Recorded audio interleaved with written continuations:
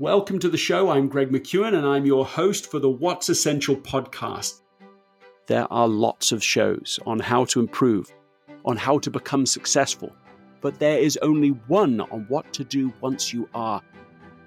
This is essential because success can be a catalyst for failure, especially if it leads to the undisciplined pursuit of more. This show is about how to become successful at success. It's for high performers who are on the edge of exhaustion, solving problems completely before they even arise. It's about turning tedious tasks into joyful rituals. It's about simplifying your processes and making your most essential activities the easiest ones. So if you're a driven, hardworking, productive person who is running out of space but still wants to make a higher contribution effortlessly, the What's Essential podcast is designed especially for you. So let's begin.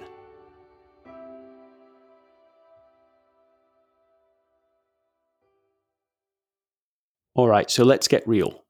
What is something going on in our life, your life, that is hard right now or feels harder than you'd want it to be, but it's also important?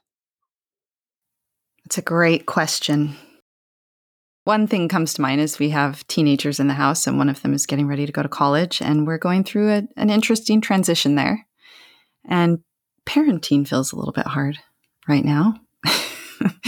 We did sort of anticipate that there would be a transition, but there's been a way that this child has processed things. I mean, she's just very tough on herself. Yeah, way too tough on herself. But this has been true since she was very young. Yep, 4 years old, I remember. What do you remember when she was 4 years old? I remember that her and her sister had found a caterpillar, and they were very excited to come and show it to me. And in their excitement, they were running with it, and it fell out of her hands and it got squashed. And she felt so horrible. She felt like there were eternal consequences to this caterpillar dying at her hand, which was completely accidental, and completely surprised me that she would feel such. I mean, of course, her emotions are not fully mature, and so these are very big emotions, and she's trying to make sense of everything that had just happened. So there's that context, but the effort to try and reassure her that she was okay, that it wasn't in pain, that it was accidental. But yeah, she was just sure that she was a bad person, or that she would be punished for this, or that there was, some terrible consequence waiting for her because she'd accidentally squashed this little caterpillar. Yeah. And this was just at 4 years old, as you're saying.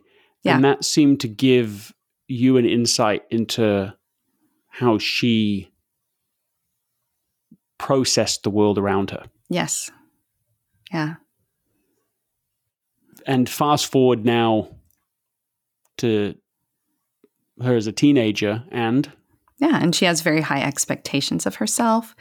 She expects a lot from herself, but a lot of things are invisible to her. I think that is a very human thing. I know that we've had this conversation about myself, and that the things that I've taken on or the things that I'm doing will be invisible. And I have on occasion said, I feel like I've got nothing done today, and genuinely felt that. And you've stopped me and tried to, help me see actually what I have been doing all day. I find that I need to do that from time to time with you, and also with our daughter we're talking about. That at the end of the day, the sense of, oh my goodness, I've done nothing. And I pause and I say, well, is that true? I mean, let's just go back. You got up this morning and you attended seminary, this early morning class before school even began. You've worked on some of your college classes. You have, for you, the list can be ridiculously long for a I haven't got anything done type perspective. Mm-hmm. Yeah, it's absolutely true, because life can be so busy. You can be in such a reactive mode, whatever you do, whatever your job, and that it becomes invisible, all of the things that you're doing. And so I have had a set goal, like I want to achieve A, B, and C. And because I haven't achieved A, B, and C, all of the things I haven't achieved are invisible or counted to nothing. When they needed to be done, I just hadn't factored them in to the day. And one of the exercises that's helped me to get a bit of perspective is to try and record, as the day is happening, what I'm doing. And it's actually kind of hard to do because you have to interrupt what you're doing to do it.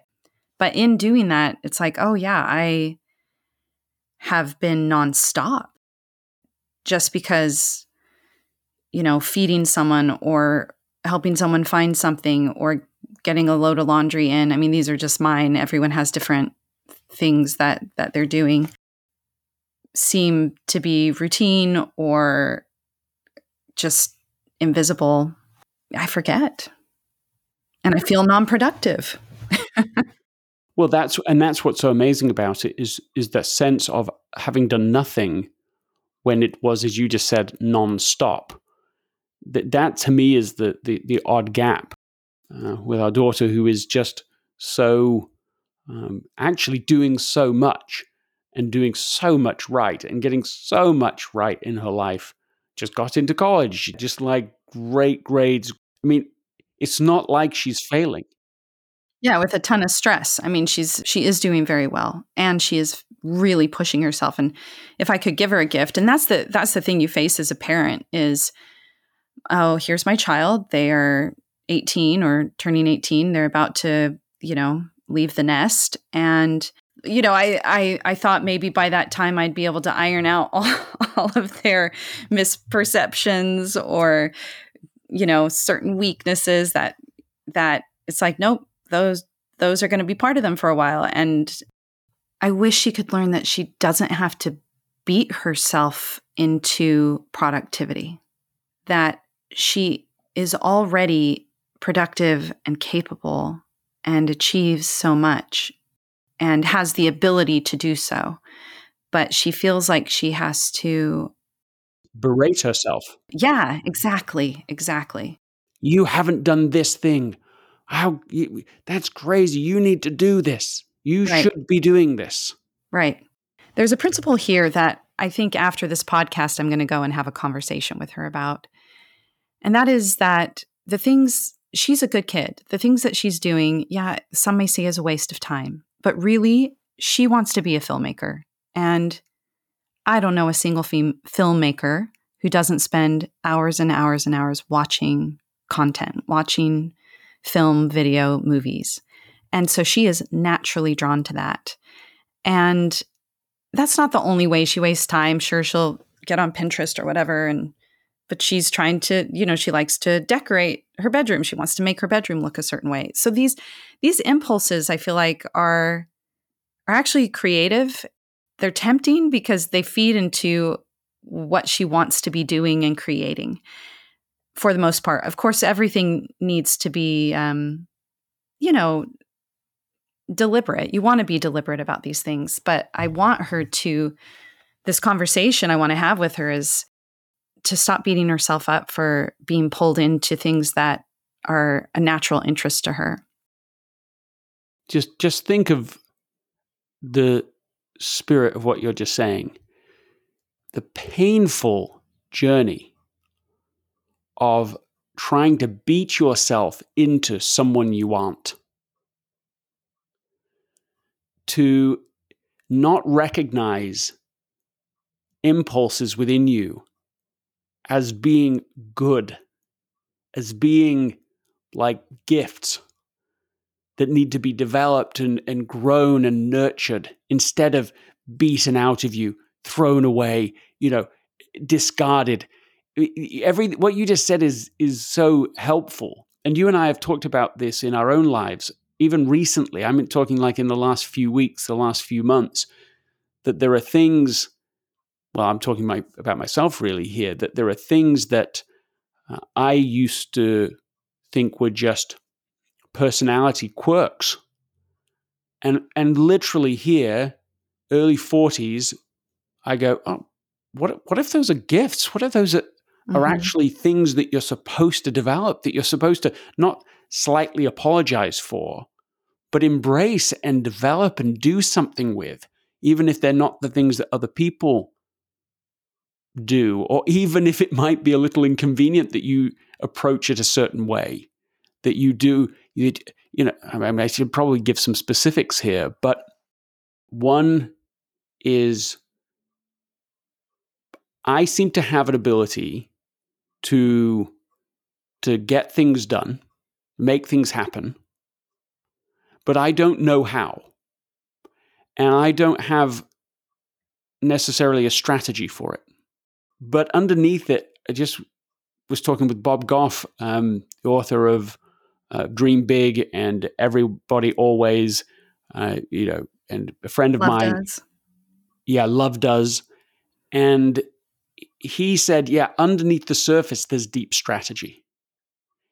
And that feels so familiar to me, that there are just things and impulses. I think that's the next thing to do. I think I just need to go and do that.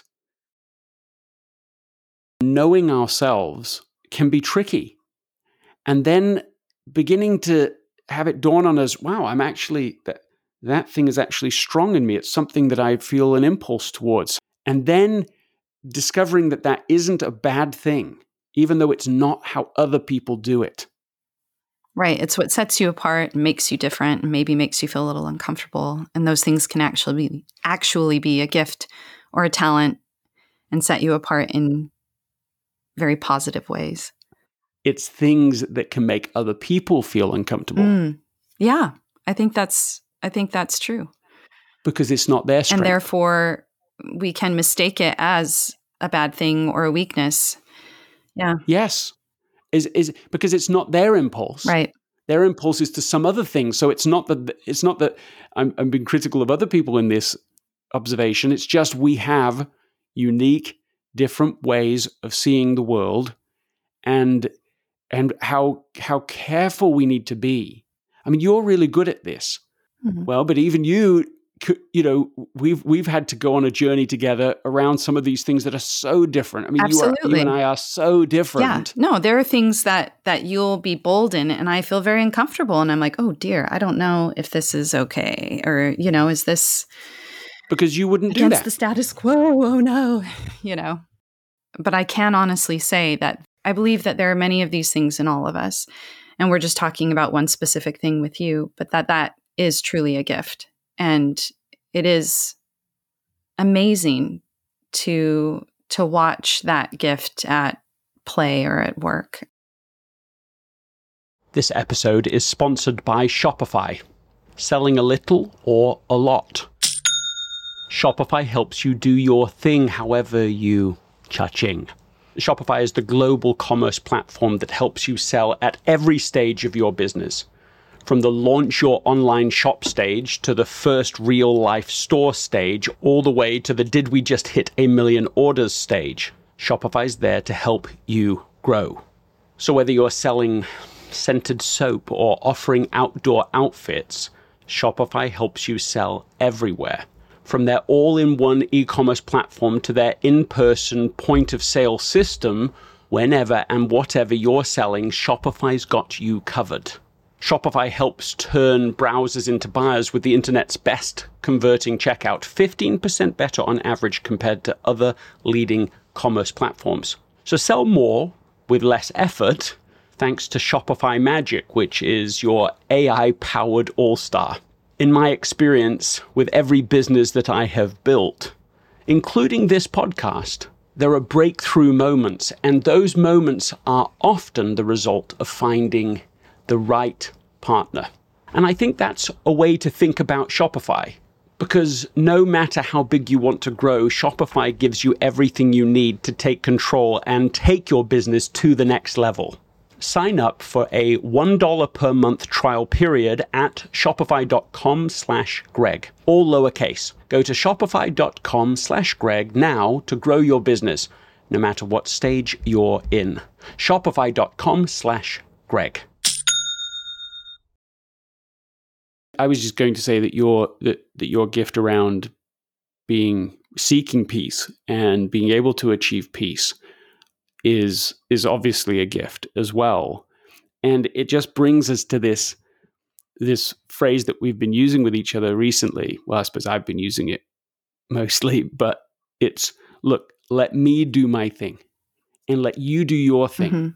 Let's not get in each other's way about it. And that's not at all the same. And we understand this, I'm sure, that we're not saying, look, you go in your direction and I'll go in my direction. No, it's we want to be going in the same direction, but let me do it the way I would do it. Right. Let me bring to it my strengths and my strategies, and you use your strengths and your strategies. And these things can both work together to accomplish what we're trying to achieve. It's been quite powerful for me because I feel myself that I am needing to learn an almost new way of doing life recently. I call it of being in go. And another metaphor I've used for it is just sort of a surfing metaphor, that you're not fully in control of your life. And yet you can feel that there is a force at play and that you are a part of that play. And I can feel that there's deep strategy underneath it that I can't even articulate, but I know the next thing. This is who to reach out to. This is who to find. This is who to track down. This is who to and yet there's a sort of, how I would describe it. I don't know, feel odd using this phrase now, but it's like deep intelligence. But I don't mean, oh, I am so intelligent. Right. You're not saying you're deeply intelligent as a whole statement. You're saying there's a certain skill set here that goes deep in me that I know something about in a deep way. Yes. And the reason I would describe it as deep is because I cannot describe it. Right. It's unconscious competence. Yes. And I don't even recall learning it. So it is, even using that phrase unconscious competence, which I don't think is wrong, sort of feels like, well, it's still competence. I mean, it's probably right, but it's not because I've done it 100 times and now I have it unconsciously. It's just there, ready to be awakened. And how true it feels to me that with our children, and you've brought that wisdom to the table, that the job of the parent is seriously to nurture that, what is within them, not hammer it out of them. Look, we've just got to get you to be like everybody else. We've got to get you to be like me. We've got to get you to make decisions the way we would. We've got to... Or I need you to get on this particular track of education and become this thing, or... Yes, you've got to be the lawyer. You've got to be a doctor. You've got to be a whatever. Right. Yeah, there's a quote, and I wish I knew the name, but it's Malala's father. And I just read this quote recently, and it really named something for me. It was like, yes, that is what I'm trying to do with my own children. And he said that people, I'm paraphrasing obviously, but that people will ask him, what did you do? As the father of Malala, what did you do to help her to be so articulate and bold and, all of these lovely attributes that were describing her? And he said, I didn't do anything. I just didn't clip her wings. And that really named something for me, that I'm like, yes, that is what I'm trying to do as a parent. I'm trying to help my children discover who they are and hopefully begin discovering what we're talking about and developing a deep respect for each other and who each of us are, with our perceived weaknesses, with our actual weaknesses, with our hidden strengths, with our visible strengths, and begin to become acquainted with these things and respect them.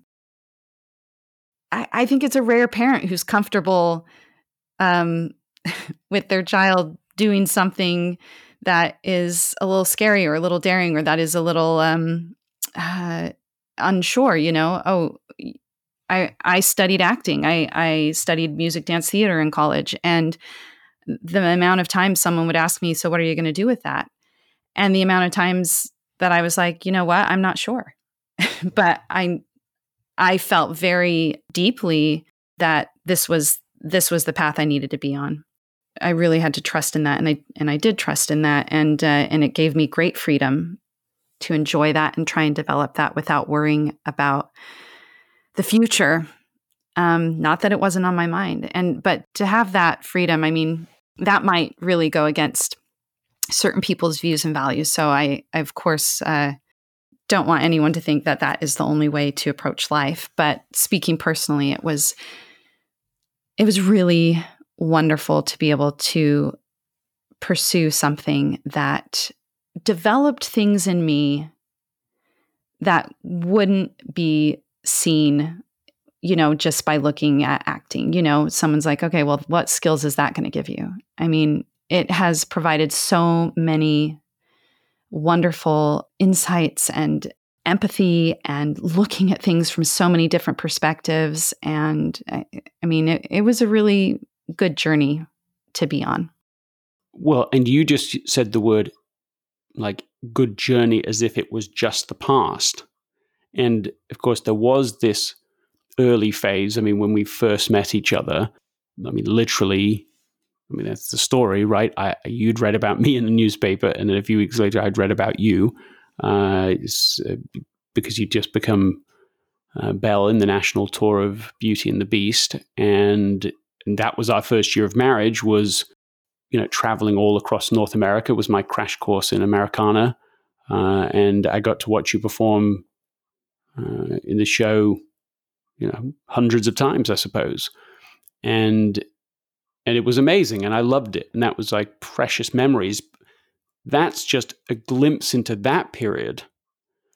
But recently, you have felt, well, I don't want to put words in your mouth really, but a bit of a tapping to pick this up after having said, no, I don't want to do it. It doesn't feel the right time, for years and years. And then all of a sudden it starts to come like a little beating heart, just starts coming back to life. And, well, first of all, what's that been like? Be honest. Yeah, it's been as you describe, and then also it's been terrifying. I have truly shed tears of fear, and just, what am I doing? Why am I doing this? Why am I putting myself through this? Is this really that important? Or, You've basically said in every possible way, is this really essential? It cannot be essential. I don't need to do this. The family is essential. I want to do this. This I know matters. Surely I can. It's you've been like basically trying to squirm out of it.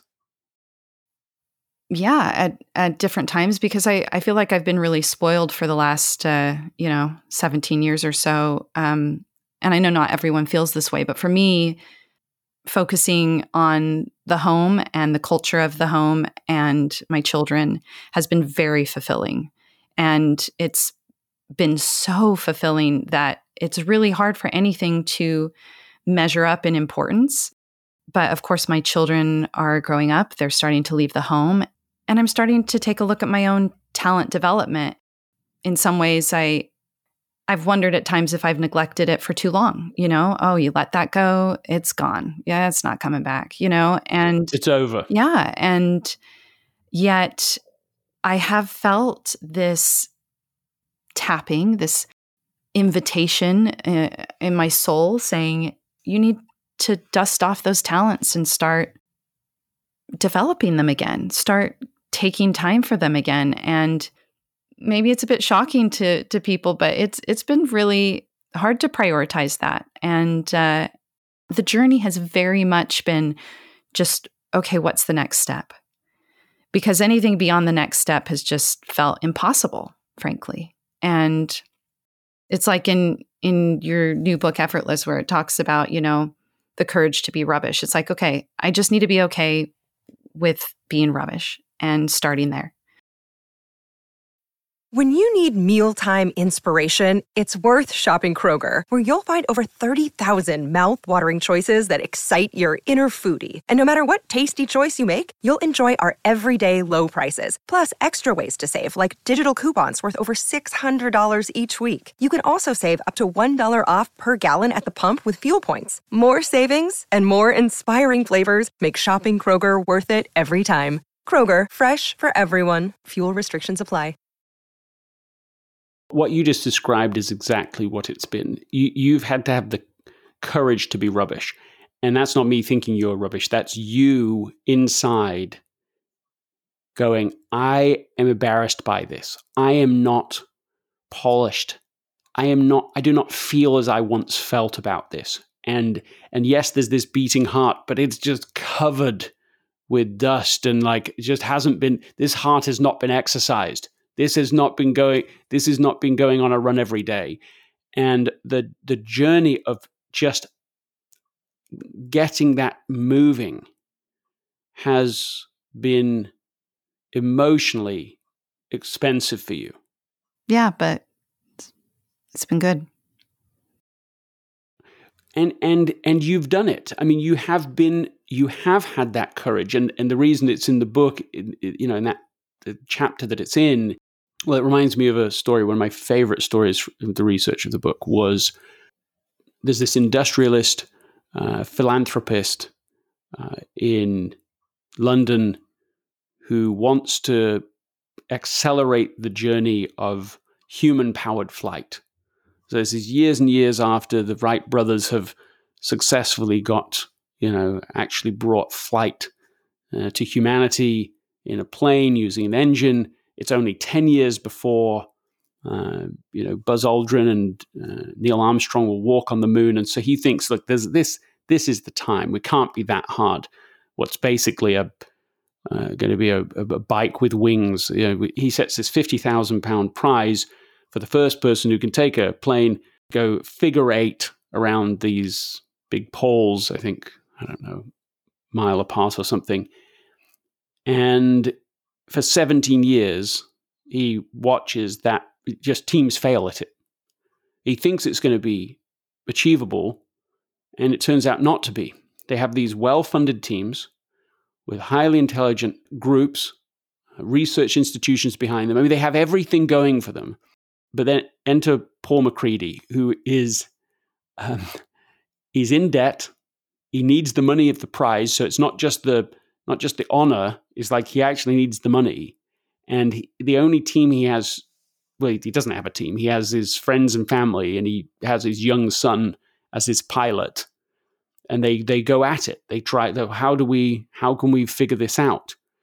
And as they're staring at the problem, it occurs to MacCready that everybody is trying to solve the wrong problem. That they're trying to do the figure eight around the thing, build a machine that does the figure eight. That's their focus. But he goes, the problem is, can you create a plane, a machine that can crash and be fixed fast and cheap? He's like, that's the real problem. They would go with this. I mean, this thing they put together looked terrible. It's ugly. It's rubbish. It looks rubbish. They would crash, and within 5 minutes, he said, you just stick a broom handle back on it and like tape it up, and they'd be able to go again. He said the other competitors, their machines were beautiful. They just gorgeous things and expensive, and they would crash one time, and it would take them 6 months to be able to repair it, change it, and go again. And so he would have more learning in one day than his competitors would have sometimes in the lifetime of their machine. It took him 223 attempts. They won the prize on I think the 223rd attempt. And then 2 years later, they got the second prize, £100,000 for crossing the English Channel, first time ever in human-powered flight. Okay, that's quite a long story aside.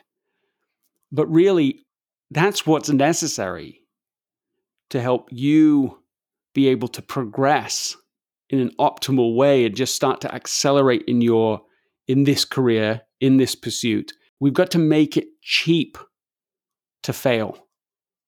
We're going to make it cheap to learn. And what I think that looks like, because it already feels so expensive to you anyway, is lots of support. And lots of nurturing around you, and lots of listening, and not trying to fix it or do it for you, but just, go along with you on the journey. That to me is one of the things. And the second thing you can do is what you just said, which is just do one thing. What's the next thing? Don't make it expensive by trying to think of all the 1,000th step. Do the next obvious step. Take that next obvious action, because then that's all you're risking. It's like one chip on the table.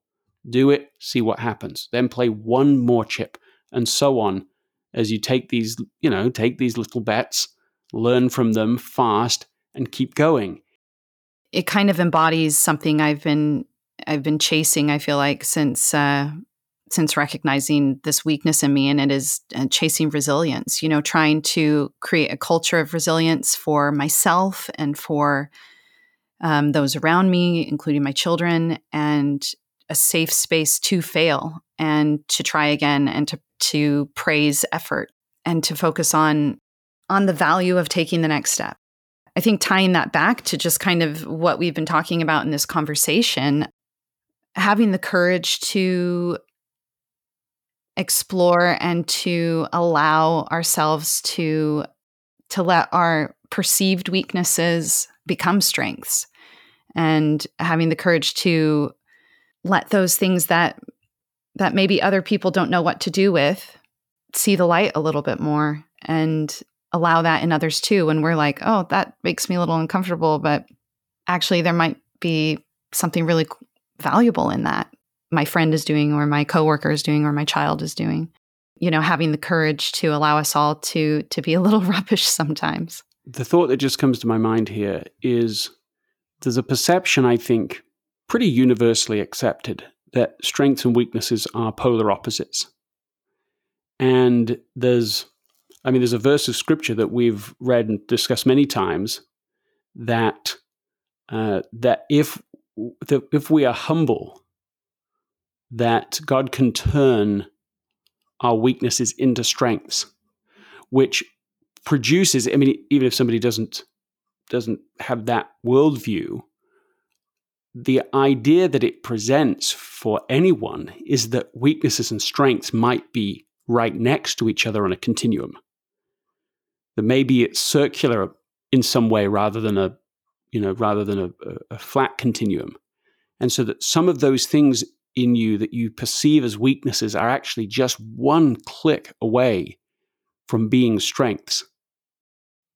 And that just somehow brings us full circle back to our daughter, who I think is trying to beat the weaknesses out of her, rather than to nurture them into strengths. And your insight, I think, has been brilliant about that some of these things that she gets pulled to, that she thinks are the great distractions of her life, are actually the things she's supposed to be focusing on. So I think that's a good place to actually wrap this. It's always delightful to have you on, Anna, and I think we should do more of it. Well, I'm being suggested that we should do more of it, and I'm really being open to that, to embracing it. You have literally never asked to be on this podcast. I think you would not be you, and even think to ask to be. Maybe that's one of the reasons that it's such a pleasure for people to be able to have you on. I just want to do more of this. We'll see what time allows for in your schedule. It's really a pleasure to just have these conversations just as we normally would. Thank you for taking the time to do this. I look forward to doing this again, much sooner than before. And I thank you for sacrificing some of your day to be part of this conversation and support me in the What's Essential podcast. It is a true pleasure and a privilege. Ladies and gentlemen, Essentialists, one and all, we've come to that moment again, the end of the show. Thank you really sincerely for listening. It's been amazing to see what's happened already with this show. The show has become, in fact, the top 3% of podcasts globally within just the first 5 months of its launch. And that's because of you. You have made this special. And I want to end, as I always do, reminding you that if you don't do anything else, just ask what's essential and eliminate as much as possible everything else. This episode is brought to you by the Yap Media Podcast Network. I'm Hala Taha, CEO of the award-winning digital media empire, Yap Media, and host of Yap Young and Profiting Podcast, a #1 entrepreneurship and self-improvement podcast where you can listen, learn, and profit. On Young and Profiting Podcast, I interview the brightest minds in the world, and I turn their wisdom into actionable advice that you can use in your daily life. Each week, we dive into a new topic like the art of side hustles, how to level up your influence and persuasion, and goal setting. I interview A-list guests on Young and Profiting. I've got the best guests, like the world's #1 negotiation expert, Chris Voss, Shark Damon John, serial entrepreneurs Alex and Layla Hermosi, and even movie stars like Matthew McConaughey. There's absolutely no fluff on my podcast, and that's on purpose. Every episode is jam-packed with advice that's going to push your life forward. I do my research, I get straight to the point, and I take things really seriously, which is why I'm known as the podcast princess and how I became one of the top podcasters in the world in less than 5 years. Young and Profiting Podcast is for all ages. Don't let the name fool you. It's an advanced show. As long as you want to learn and level up, you will be forever young.